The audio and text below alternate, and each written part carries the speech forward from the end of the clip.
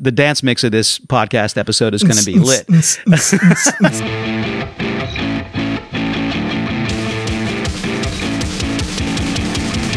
Hey Rockers, welcome to episode 7 of Extra Credit, the Rock You podcast. I'm sitting here with the fount of rock trivia, the dean himself, Matt Black. Hello, Seth. Hello, podcast listeners. We're very glad to have you back with us here for episode 7. That we are. Let's get this out of the way first. What are you wearing today? Today, Seth, I am wearing my David Bowie t-shirt, and I'm not actually sure which Bowie this is. It could be Ziggy Stardust or Aladdin Sane. I'm not really sure because I get them all mixed up, all his personas, but you'll see why soon enough. And I'm sporting my Austin City Limits t-shirt. What's the story there? You'll see. You'll see. Will I? Okay. Reasons will become apparent later on. Okay. Fair enough. All right, so we're doing story songs today. So we've gone through and picked our 5 favorite story songs. Now, we kind of used maybe a little bit of different criteria, so I'm going to have Matt tell you what his was. But mine was more along the lines of it needed to have characters, it needed to have a story arc.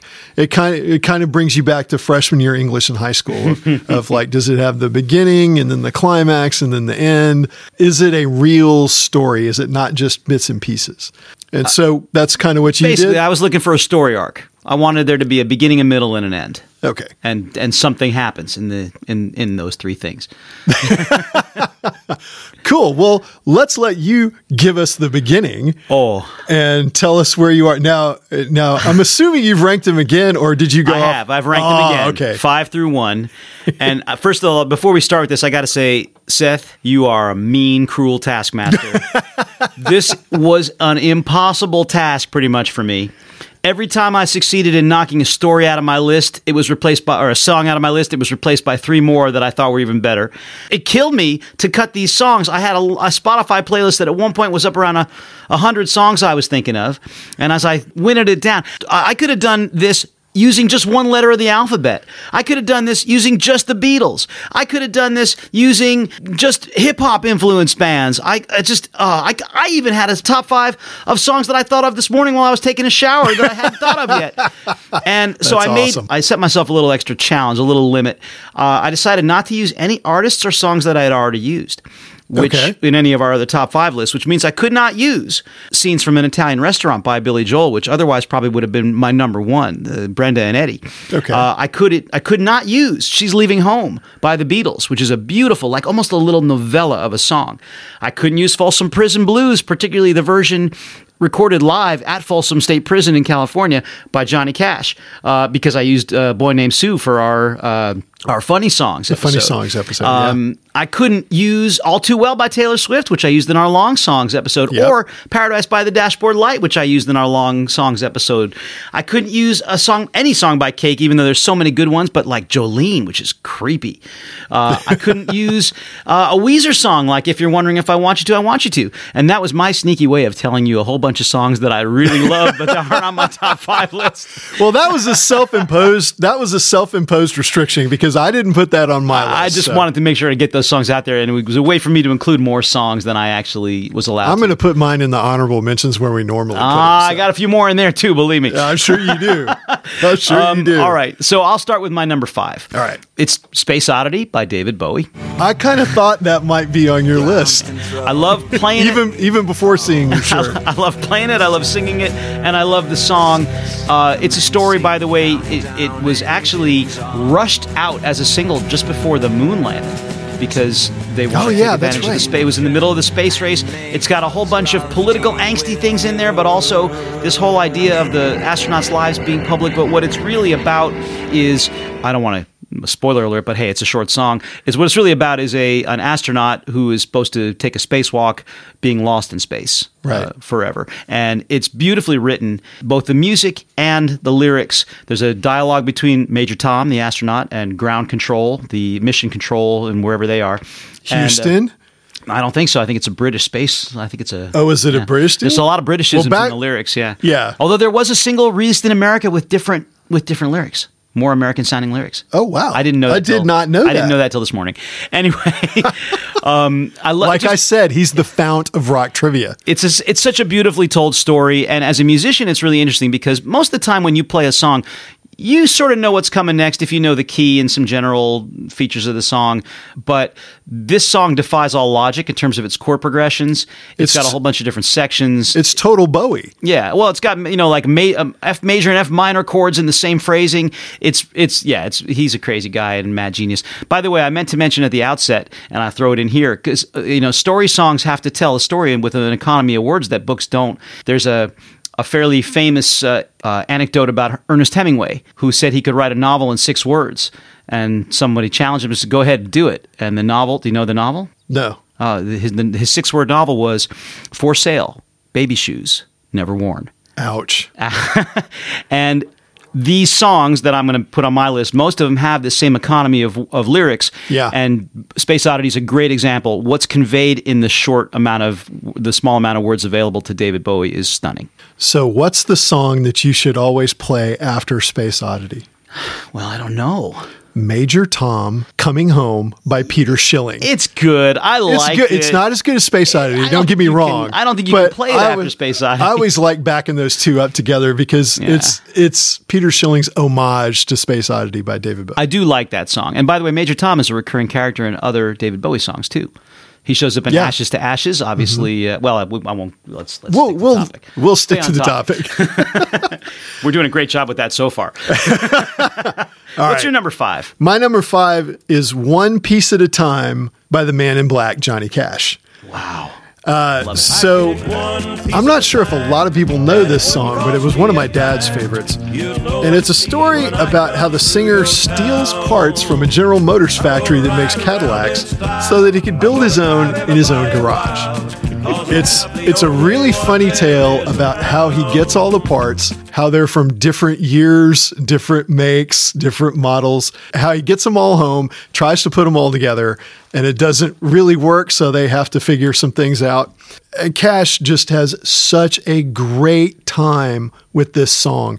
You can hear his smile while he's recording it. It's such a fun tune. And some of he imitates his wife, the character's wife, when she says, "Take me for a spin." And then the lawyer in me loves when he goes down to the county office to get the title typed up. There's a couple of good jokes in that one. The rhythm of the song, it's just a great, fun song and a really funny story. It's just one of my favorites. Johnny Cash. Johnny Cash. That's all you got to say. All right, man. What's your number 4? My number 4 is a sort of an outlier in this list, and it's by a band that I think is not that well known, although they really deserve to be. Drive-By Truckers. You know the Drive-By Truckers? I've seen the Drive-By Truckers live in I would Austin. love to see them live. It's a song called "Used to Be a Cop," and I don't know if you know that particular song. I don't know that one. That's gonna be. I'm gonna have to go do look a little that up. snippet of it right now. I got scars on my back from the way my daddy raised me. I used to have a family until I got divorced. I've gone too far from the things that could save me. I used to be a cop, but they kicked me off the force. I used to be a cop till they kicked me off the force. So what I love about this song, first of all, it's a very intimate, disturbing portrayal of someone whose life has clearly gone off the rails. The main character is someone who has been kicked off the police force. There's an implication that he was overly violent or angry. There's some hints in the song that he was abused himself as a child. And there's a deeply disturbing personal story going on in the song, which is really reinforced by the music. This sort of thrumming bass line that goes through the whole thing. And it's a pretty simplistic song musically. It's pretty much, there's 2 sections with 4 chords each that go around. But one of the things I love about this song, and I think the Drive-By Truckers are such a good band when they do this stuff, there's a middle section, a bridge, where all of a sudden he's reminiscing about what his life used to be like and how he used to play football as a high school student, which I think you and I can both relate to. We can relate to that. But wasn't big enough for college football. So he joined the police force and he passed the exam on the first try and he was good at it and he was happy. And the song turns into this major key and it only lasts for about 12 measures and then goes back to the minor key. And you see this very human glimpse of, unfortunately, an all too common story, which can be depersonalized, and something I'm going to refer to later as well. Used to Be a Cop by Drive-By Truckers is a beautiful song. By the way, I should say I am a sucker for songs with unsympathetic narrators. I love them. Yeah. I guess we're kind of keeping on a theme of doing things that are illegal, because my number 4 is Copperhead Road by Steve Earle. That's a great one. It's a story about a guy who grows up in a family that bootlegs moonshine in Tennessee.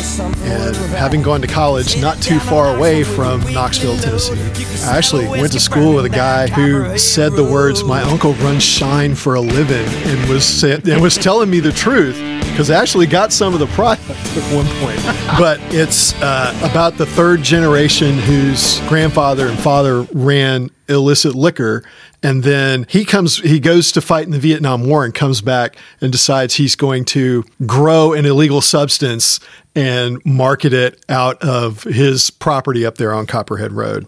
There's some really good guitar work on this. It's a really rollicking tune. And Steve Earle, if you don't know who Steve Earle is, you need to go listen to this record and then go dive into his stuff. Steve Earle's great. He's amazing. His voice is perfect for this song. Being a fellow Texan, now I know somebody's going to come up and say, he was born in Virginia, but that's because his dad was in the military. He's from San Antonio, and he started his music career in Houston, Texas, where he quit school, moved in with his 19-year-old uncle when he was in the late teens himself, and started out as a musician in Houston. It starts with a synthesizer. The song starts with a synthesizer that sounds like bagpipes, and it slides into a mandolin groove for the opening verses, and then it swells into the rock and roll part with a really, really slick guitar part from the middle to the end of the song.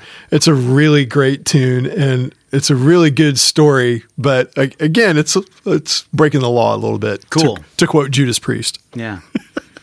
What's your number 4? I'm glad you mentioned Houston, because that's Awesome. a nice segue. My number 4, I'm on my number 3. Oh, okay. I'm one ahead of you this time. So I'm glad you mentioned Houston, because my number 3 song is Dracula from Houston by the Butthole Surfers. Nice. And the Butthole Surfers probably would have been 50 times more popular if they had just been called the Surfers or the Soda Cans or literally anything else. The name the Butthole Surfers turned off a lot of people who never listened to them, and they didn't get played on the radio as much as they should have. Their music is fantastic. It does everything. They have songs that are pop songs that are punk songs that are ballads. They're a complete genre buster. Go listen to some of their stuff. It's psychedelic. I mean, everything, literally. Not literally, sorry.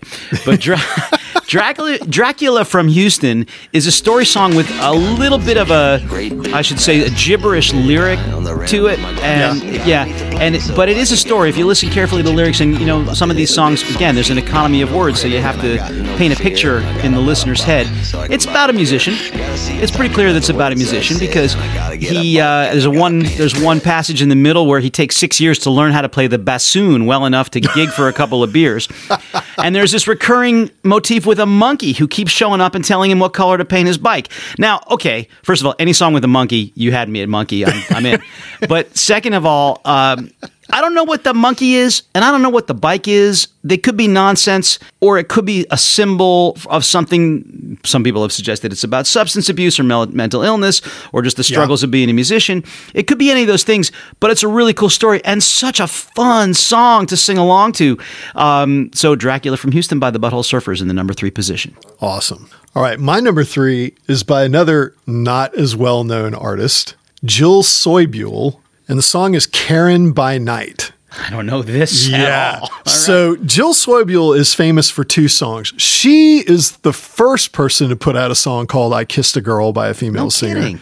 And it's different than the Katy Perry song. It's not a cover. It's not. Okay. Katy Perry's not a title. cover of Jill Soybule. It's a different song. I know you want to do that episode. Songs with the same titles but aren't covers. Yeah, exactly. Yeah. And then the other one she did was a song called Supermodel that was on the Clueless soundtrack. I feel like I've heard that one, yeah. If you've watched Clueless, you've heard at least a big clip of that song. But Karen by Night was on Jill Soybule's self-titled release, and it's about a woman who works at a shoe store. The woman who works at the shoe store is the narrator of the song. And she thinks her boss, Karen, is a boring dud because she never goes out with the rest of the people that work there after work. She doesn't go out to the bar with them. But after the narrator hears Karen on a secretive phone call at the shoe store, she follows her and sees what Karen does after work. The lyrics are really clever, and we only get to see a glimpse of what Karen's doing, but it's a great, fun story. The language in it really pulls you in. Jill Soybule knows how to write a lyric. She's really good at that. It's a really great mid-90s pop tune, and my favorite line is at the end when it's fading out, and this might give away a little bit of the song, but she says, "Looking like young Marlon Brando," and then she whispers, "Not like fat old Marlon Brando in Apocalypse Now." Such a great line. You know, it's funny you just said that and reminded me of something I wanted to say about Dracula from Houston. There's this great little mixed low behind the music break, where he kind of strings some names together. He goes Ian Curtis, Curtis Mayfield, like he does, and just like that's a brilliant musical reference. Sorry if you know who Ian Curtis is, lead singer of Joy Division. Yeah. Or no, what was the New Order? I can't remember which came first and which came second, but Joy Division was first and New Order was second. Joy Division, and they formed New Order when Ian Curtis committed suicide. Right. Anyway, point is, cool little tidbit. Sorry. Cool, fun tidbit to put there at the end. All right, so your number 2. My number 2. Oh, my number 2 is a big one. My number 2 is a story within a story within a story within a story. It's Inception in a song? It's better. My number 2 is The Ghost of Tom Joad by Bruce Springsteen. Oh, wow. That is a great tune. Yeah. Now, Tom Joad is a character in The Grapes of Wrath, the 1939 novel by John Steinbeck. Yep. And he is a character in the novel. He's a farmer who loses everything in the Dust Bowl in Oklahoma. Goes with his family to California to try to pick up work as migrant farm workers and gets involved in a labor dispute where, in the end, he kills a corrupt policeman or an enforcer, a goon basically, who's working for the management, who has just killed his friend who is a labor organizer. Right. And he gives a very impassioned speech in the book about standing up for the common man as he gets ready to flee his home so his family doesn't get persecuted. Well, it was made into a movie in 1940 by John Ford. That movie was viewed by Woody Guthrie, the famous folk singer, who made a song called Tom Joad. Sometimes called the Ballad of Tom Joad, but usually just Tom Joad. Well, sometime in the 90s, Bruce Springsteen records a very beautiful song called The Ghost of Tom Joad, but it's dirge-like. It's in an unusual meter, by the way. As a drummer, you should go listen to this and see if you can figure out the time signature. It's in an odd time signature, yeah. And it uses some instruments like accordion and organ, and it tells this beautiful story, or not the beautiful story, this disturbing story, but it specifically makes reference to the speech that Tom Joad gives to his mother. By the way, he's played by Henry Fonda in the John Ford movie, sorry, with all the Toms getting me mixed up. It's a good song, doesn't really go anywhere until it gets covered by Rage Against the Machine, featuring one of the most interesting political voices in rock music. The whole band, really, but Tom Morello, who I think is a really inspirational figure and guitarist. We'll get to him. Go ahead. You want to say something? And Zach De La Rocca. Yeah, but I'm saying, like, Tom Morello, to me, is a towering figure. Absolute titan. Tom Morello actually was writing stuff on his guitar because Woody Guthrie wrote stuff on his guitar. That's why he's such a titan. One of the many reasons that he's such a titan, and Bruce Springsteen. Anyway, let's go back to the story. So then Rage Against the Machine covers the song in a very Rage Against the Machine style, incredibly hard-edged and distorted guitars and so on. Anyway, at some point, Bruce Springsteen hears this, and he invites Tom Morello to go on tour with him, and they perform these incredible live versions of Ghost of Tom Joad with Tom Morello, who's a wizard with effects and uses a whammy pedal and all kinds of weird sound effects. He makes his guitar sound like a DJ scratch. He does all kinds of cool things. And then, of course, Bruce Springsteen re-records the song with Tom Morello, and it comes out on a later album about 20 years later. So there's all this stuff going on in the song, the political aspect. It's been very relevant lately, obviously. Tom Morello's activism, Bruce Springsteen's activism, and tracing its lineage all the way back to Woody Guthrie and to John Steinbeck and John Ford. But what you don't need any of that. All you have to do is enjoy Tom Morello's guitar work on the live versions, which you can go on YouTube, and we'll include a link to one good one in the show notes. I will say, by the way, that Tom Morello is known as a guitarist, and Bruce Springsteen is known as sort of a rhythm guitarist who sings. He's a singer. Yeah. But on those live versions, Bruce plays a really, really good solo, which is kind of takes a lot of guts to stand up to Tom Morello. So they trade solos. That's true. And Tom Morello sings a verse, which takes a lot of guts because he's not. I mean, he does sing, but he didn't sing in Rage Against the Machine, and he didn't sing in Audio Slave either. He didn't sing in Audio Slave. He does sing in The Night Watchman, which is sort of his personal project. But he sings a couple verses of the song, and he sings really well. So the two of these guys working together and the personal friendship they've made despite the gulf in age and style is impressive. Rock and roll royalty. Yeah, totally. All right, so my number 2 is The Wreck of the Edmund Fitzgerald. I knew that was going to be on your by list. Gordon Lightfoot. And I was tempted when you said that to say immediate disqualification due to its inclusion in the movie High Fidelity, which is a line that they use about can't always get what you want about being in the big chill. But I'll let you get away with it. If you guys don't know about The Wreck of the Edmund Fitzgerald, it's a true story. It's a story about the cargo ship Edmund Fitzgerald, which sank in Lake Superior in November of 1975. And it's a really sad story. Lightfoot's poetic lyrics tell the dark story in detail. Did you say it was by Gordon Lightfoot and I missed it? Yeah, I probably it's just Gordon ran over you. Yeah, okay, Gordon good. Lightfoot. Just making sure. Yeah. Didn't want to have to clean that one up in another Take Two episode. Sorry, go back. Please continue. The start guitar work adds to the emotional story of the loss of the 29 souls who were aboard ship. The music may sound a little bit dated because of some of the accents that go in. I mean, if you stripped out a couple of the little keyboard parts and just left it with straight guitar, I think it wouldn't sound as dated. But even if it does, the guitar work and Gordon's voice just put together are amazing enough. But the lyrics that he writes, the poetry of the way that he tells the story is just striking. The two lines that get me is from the middle of the song. It says, "Does anyone know where the love of God goes when the waves turn the minutes to hours?" Nice. Yeah. Beautiful. I mean, there's some really good poetry in that song.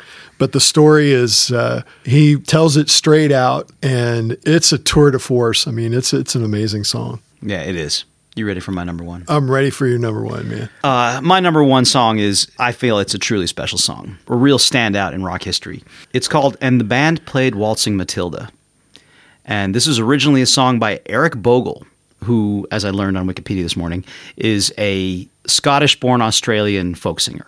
Okay. And he won a contest with the song and won a $300 guitar as a prize for the contest. And I didn't actually realize that there was a version by this guy, Eric Bogle, so I listened to it. It's good. It's fine. It's nice. It's very nice. But the definitive version, and we've talked about covers that become the definitive version of the song, Right. is by the Pogues. And the Pogues, if you don't know the Pogues, they are a weird folk punk hybrid. They've got tubas and accordions They're and banjos. so much fun to listen to. They are so much fun, but the best asset they have is the voice of their singer, Shane MacGowan, who's got one of the most expressive voices in rock. And the story, and the band played Waltzing Matilda, is the story of an young Australian man before World War I who goes to war as part of the Gallipoli campaign and loses his legs as part of that campaign.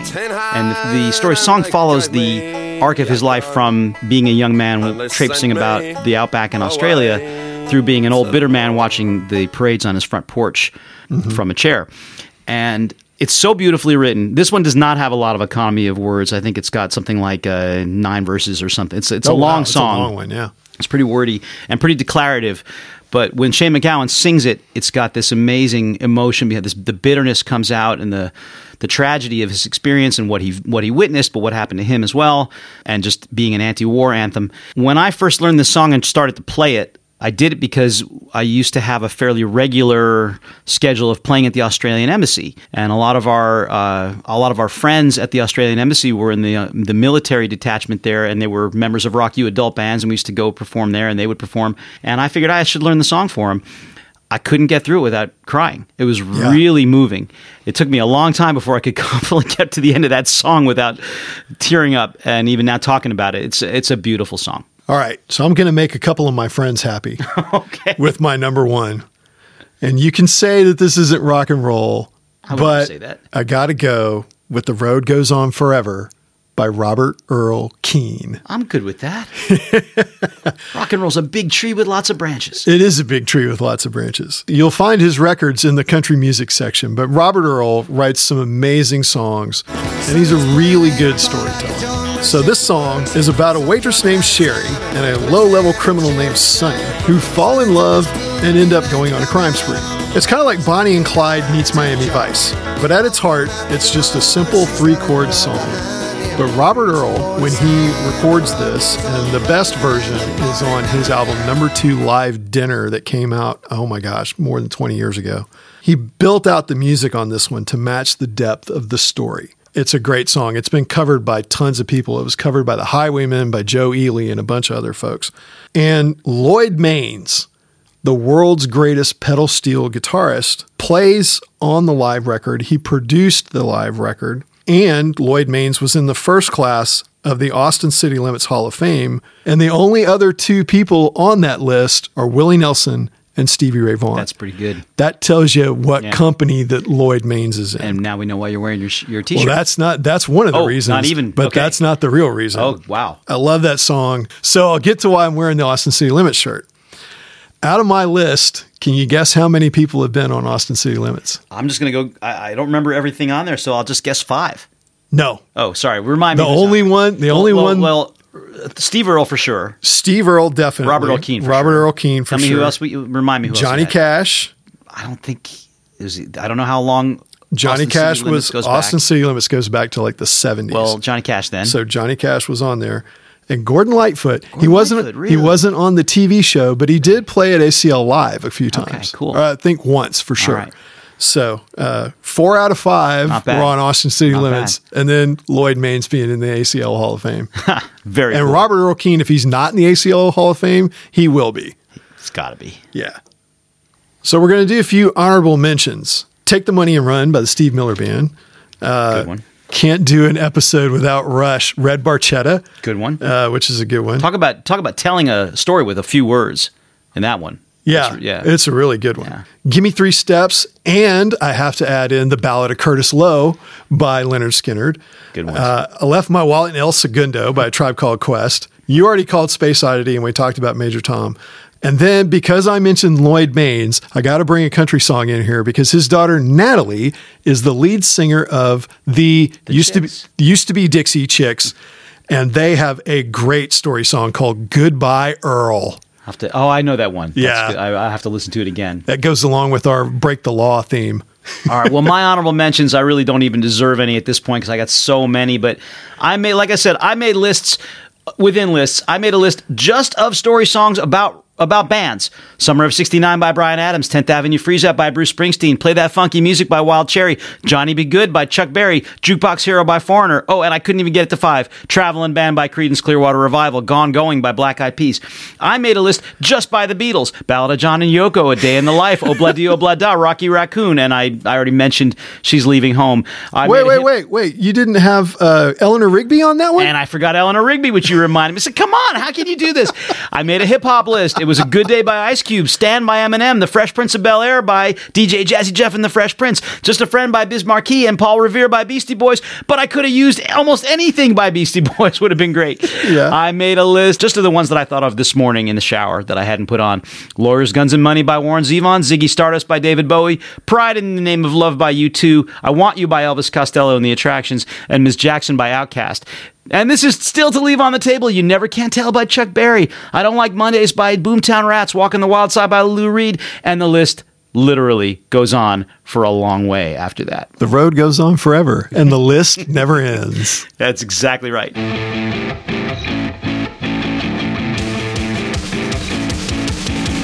Hey rockers, there's still time for you to rock with Rock You this year. Our spring session starts on Monday, 28th of March, and we will be playing all spring until our big Rock You en Scène festival, the 18th and 19th of June. Check it out on the website. Join us and rock out.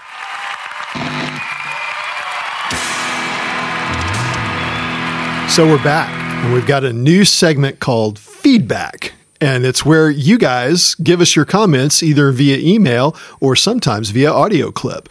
So we're going to go through the ones that we've gotten for the first 6 or so episodes and read off some of the stuff that you sent us. And then we're probably going to hear a few audio clips. Am I right, Matt? I think we got a couple, yeah. Cool. From our bevy of beautiful listeners. Loyal listeners, yes. Thank you out there for all of your responses. All 24 of you. No. We got quite a few more than that. 27. 27? No, I'm just kidding. 7 million. Okay. All right, I'm going to start off with a comment from Rick, a.k.a. Mango. And Rick says, he has a very good piece of advice. This is a general comment, not about a particular episode. He says, I listened to both episodes of Extra Credit. Great name, and it's awesome. 2 pieces of advice. 1, try not to move around the shared microphone as the levels bounce around. Thanks for that tip, Rick. 2, don't ever admit to not loving Led Zeppelin again. That's a good one. That's a good one. That's a wise piece of advice from Mr. Mango there. Moving on to episode 1, our all-killer, no-filler episode. Al, the Honorable Al, actually, writes in, I just listened to the first Rock You podcast. Good stuff. Your buddy picked Joshua Tree number 1. Alas, he missed. U2's perfect album is Achtung Baby. Fight Me. Another good one. Yeah. I won't fight you. I'll listen to both of them. Thank you for your open-mindedness there, Seth, and your balanced view. But he also goes on to say, No Love for Synchronicity, one of the best albums of the 80s. Say it ain't so. It ain't so, because you're a Police fan. How can you not like Synchronicity? But I think it's the album I like the least. Well, I can hear the band breaking up. They went out on top, though. Yeah, they did. He goes on to credit one of your picks. He says, Peter Gabriel's So is a brilliant selection. Thank you. So, right. I think so, too. Moving on to episode 2, the Notable Covers episode. Now, this is a comment from my Uncle Hiram, who I believe I referenced in episode 5. We've talked about Uncle Hiram before. He said, Matt and Seth, great podcast. I like the acknowledgement that often we don't know a song is even a cover at all. I first heard Hendrix's Hey Joe in August 68, but I only learned it's a cover in November 21. Yeah, last month. And he sent me this message in December. So, yeah. He also says, I need to push a cover to the top of the list, Walk Don't Run by The Ventures. The original by Johnny Smith is almost unrecognizable in their cover, but both are individually great pieces. I didn't know that was a cover. I didn't either. And our listeners are teaching us stuff. This is awesome. Yeah. This is very cool. And he goes on to say the cover most likely sold more guitars and launched more guitar players' careers than any other song ever. Although I think you might quibble with that. Except for Eruption or maybe something that Jimi Hendrix put out. Moving on to episode 3 about long songs, I believe you had a comment. Yeah, so a buddy Rob texted me and sent me something. He said, fun podcast on long songs.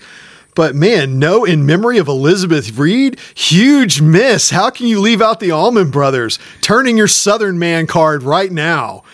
He sent another thing about a song called Stink Pot by Soul Hat. He sent us an audio clip, so we're going to listen to that, a little bit edited, but we're going to listen to that right now. There was another one that popped into my head that is another favorite and would be really obscure to anybody outside of Austin in the 90s. There's a band called Soul Hat. The song is Stink Pot. An unusually long song on the Out to Box album, but just an amazing album, amazing band. Their singer is a guy named Kevin McKinney, good guitar player. I was in Guitar Resurrection a few months ago looking for a guitar, and because of COVID, they had the room really locked down.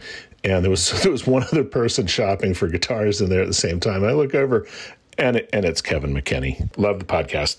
Do you have anything else on that? We got an audio clip also from Dana. Dana is my sister, and she shared her favorite long song. Let's listen to her suggestion right now. My favorite song over 7 minutes is actually The Old Witch Sleep and the Good Man Grace by a band called The Amazing Devil.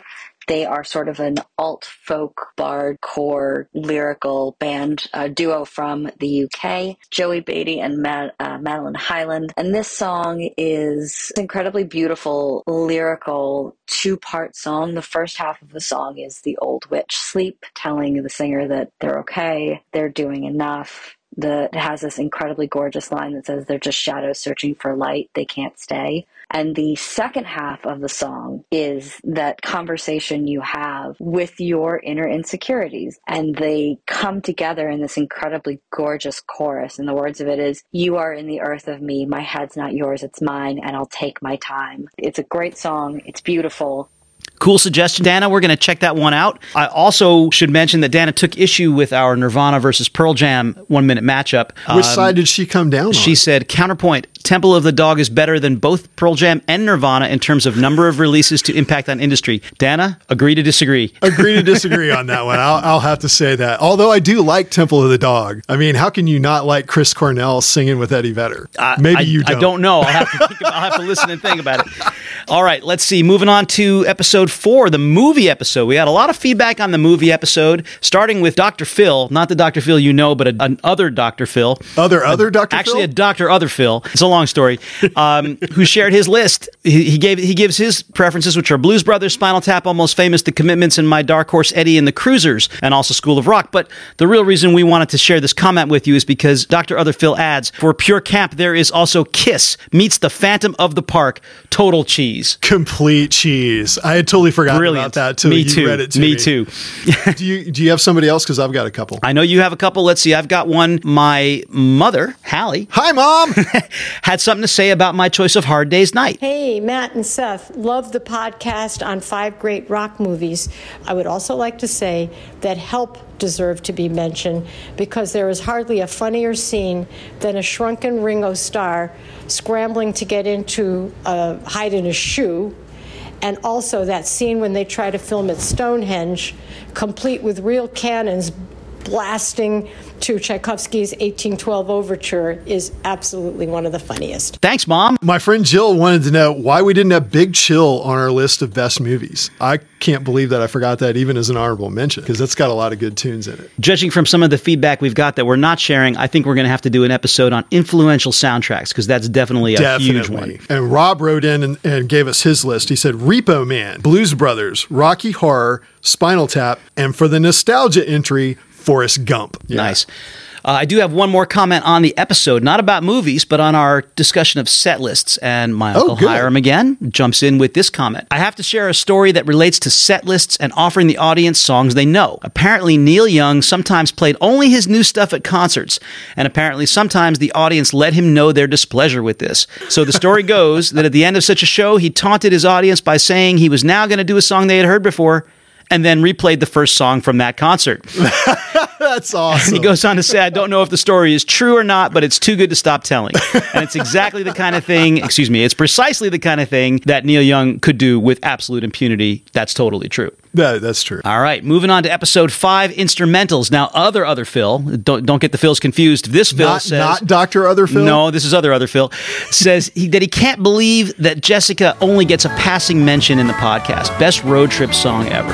It's a good one. It is a good one. And because he said road trip, Jessica is actually the theme song for Top Gear. Is it? Yes. If Really? you listen to it, it's a cover of Jessica, but it's the theme song for Top Gear. Here's other Phil again, who for episode 6... Does he have a job or does he just write He mostly us? just sends me comments about the podcast. He says for our Funny Songs episode, he had some cake comments to make, but this is the one that I'm going to share with you, which isn't about cake. He says, I have to both tip my hat and disagree with the Dead Milkmen choice. That's referring to your number 1 song, I think it was, or number 2. Number 2. Yeah. Big Lizard is one of my all-time favorite albums, and Bitchin' Camaro is a worthy choice, but I would have gone with the title song, Big Lizard. Okay. Anything to say about that? The only reason I picked Bitchin' Camaro was because it literally was the most requested song I got on What's. So. That's cool. And I referred in that episode to having that album on cassette. Yeah. And I think he's right, actually. I'm not going to say it's better than Bitchin' Camaro, but I do think it's as good as? It's a good one. Well, it's very funny. Yes. Let's put it that way. Right. We have a suggestion from Bruce, who has an opinion about our funny song choices, including a potential blind spot. Let's listen to that. Hey, Matt and Seth, it's Bruce. Long time, first time. Love your podcast. I'm a big fan. And I wanted to weigh in on your most recent episode 6 on top 5 funny songs. Great choices there, but you missed a big one. There's a big blind spot with rap generally, but I think the Beastie Boys specifically. I think there's so much. You could do their whole catalog, but I'm going to call out specifically Hey Ladies. You've got lines like, there's more to me than you'll ever know, and I've got more hits than Sadahara O. Educated no, stupid yep, and when I say stupid, I mean stupid fresh. I'm not James at 15 or Chachi in charge. I'm Adam, and I'm adamant about living large. So much good stuff. So I'm going to put a plug in for the Beastie Boys and really Hey Ladies. Thanks. Spot on. Will agree. The whole hip-hop genre, especially like early 80s and 90s hip-hop, is filled with humor. There's many tons of good funny hip-hop songs. Many funny We just limited artists. ourselves to rock stuff. Well, I don't even know that I consciously did. I just didn't think of Beastie Boys. I did. Okay. I limited myself to rock right. stuff. On the funny songs one, I had a note from my friend Catherine who said, in response to my challenge of the question of in grade 9 by the Bare Naked Ladies, what are the 3 songs that are musically referenced? And she writes in, she says, all right, I'll play. In order of play, reference in the middle of the song, this is me in grade 9. It's Tom Sawyer and then Peanuts and then Spirit of Radio. And she jokingly says, if I get this right, can I have free lodging and let my husband sit in on one of your jam sessions? And yes, Catherine, you totally can, because you got the references correct. The Peanuts reference is Linus and Lucy, and I'm going to butcher the guy's name, Vince Guaraldi. Yeah. Is that how you say it? Vince Guaraldi. Vince Guaraldi Trio. It's a riff on the main line of that song, and they rise it, I don't know, like either by a half step or by a whole step each time when they run through it. Yeah. So that was a good catch, Catherine. That was awesome. Let's see. What else do we have here? Oh, my Uncle Hiram is back with another comment. And he says, I just got to finish up episode 5. By the way, I should say this is not about funny songs, but this is about our digital versus vinyl 1-minute matchup. Oh, cool. He says, I agree with Matt that the experience associated with listening to music should always be magnitudes of order more important than the medium. The proof is obvious and simple. People flock to and rave about recordings of live performances, and radio stations play them over and over when so often the studio cut is tonally vastly superior. But the live concert, which may include inaudible moments, audience noise, and who knows what else, has the juice if the performers are on. I totally agree with that. Yeah. It's the emotion that gets conveyed when they're playing the music. And he's right. You know, technically the studio cut could sound better. Sorry, air quotes, sound better. Air quotes on a podcast. You have to explain it. Yeah. You have to tell people about that. The live recording can be vastly superior. So one more comment about funny songs. Benita reminds us that Just a Gigolo, actually doesn't remind us, teaches us. This is a nice way our listeners are teaching us stuff. Teaches us that that Just a Gigolo, we knew that David Lee Roth's song was a cover of a Louis Prima hit in the 50s. Yeah. But I did not know, and I don't know if you did, that was a cover of a much older song and was in fact a very sad song. And the difference is not only did Louis Prima and David Lee Roth interpret it in a humorous way, but there's a whole preamble that comes before the first verse that puts the song in a totally different context. That David Lee Roth and Louis Prima they left record. It out. They left it out. They went for the laughs. The original song's a lot sadder. So we're going to include a link to that song in the show notes. I think it was by Bing Crosby. Yeah, the original. And I don't actually know if that is the original, but it definitely predates the versions that we are familiar with. Ah, okay. So cool. Thanks, Benita. Thanks to our listeners for teaching us something. Yeah. And if you hear something in this podcast or any of the future ones, drop us an email or send us an audio clip at podcast@rock-u.fr.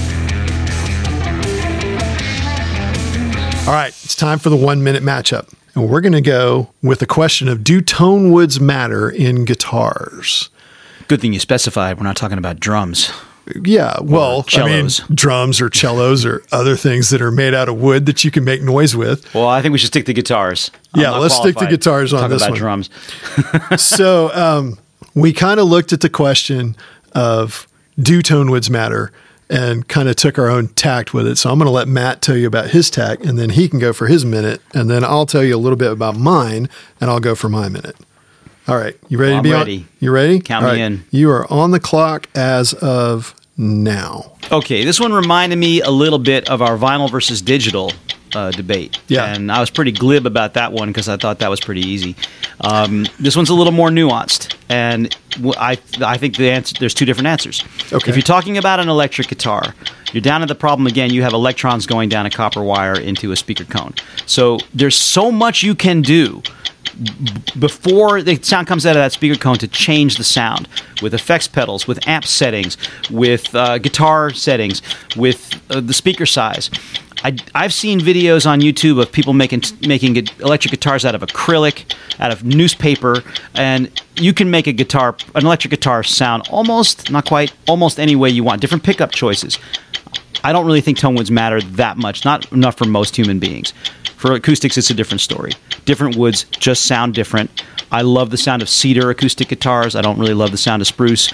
It does make a difference for acoustic guitars, and most people can hear that difference. Minute 1, not too shabby. Nice to have the clock, going so I can see it. I kind of did most of my work on electric guitars. That's where the focus of my research was. But I know enough to know that a little bit about Tonewoods on acoustic guitars. So you ready? If I am ready, count me in. And 3, 2, 1, go. Okay, for electric guitars, no, Tonewoods don't matter. you need to go watch a video on YouTube by a guitarist in Nashville named Jim Lill, Lill. It's called Tested. Where does the tone come from in an electric guitar? So he takes his Tom Anderson Telly and puts it up against a parts caster, a scrap wood 2x4 guitar, and an air guitar that he made by stretching the strings between a workbench and a shelf. The results are amazing. What's the thing that makes the most of the difference? It's the distance between the strings and the pickup. Okay? So I'm going to say no on that. Definitely going to follow Matt and say yes on the acoustic part, because that's where the sound comes from. It's not coming, like you said, through a copper wire. The resonance of the wood, the sound box that it has, that it reverbs through the hole in the acoustic is what makes it sound that way. Just 59 seconds again. Awesome. You came in under a minute twice in a row. Because I didn't have a lot to say about acoustic guitars. Well, but you weren't counting on that, so nicely done. Nicely done. There we go. I will say that for all these arguments out there's so many arguments among musicians. Does this matter? Does that matter?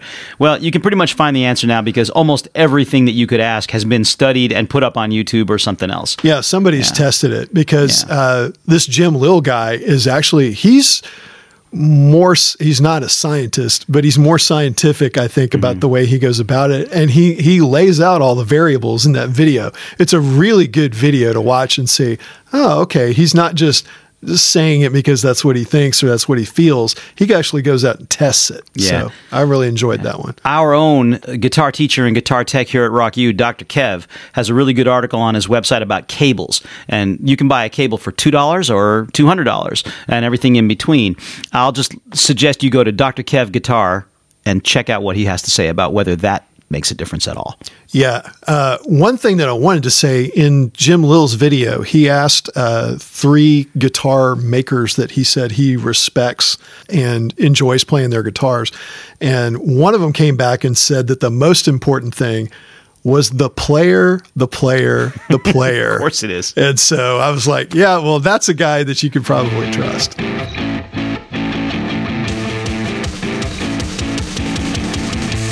Today's episode of Extra Credit, the Rock U podcast, is sponsored by our good friends and partners at Big Pebble Records. Big Pebble is your one-stop shop for all Anglophone music creation in Paris. Go check out what they do at www.bigpebblerecords.com, including their first release, the EP Posture, by former Rock U student Person M.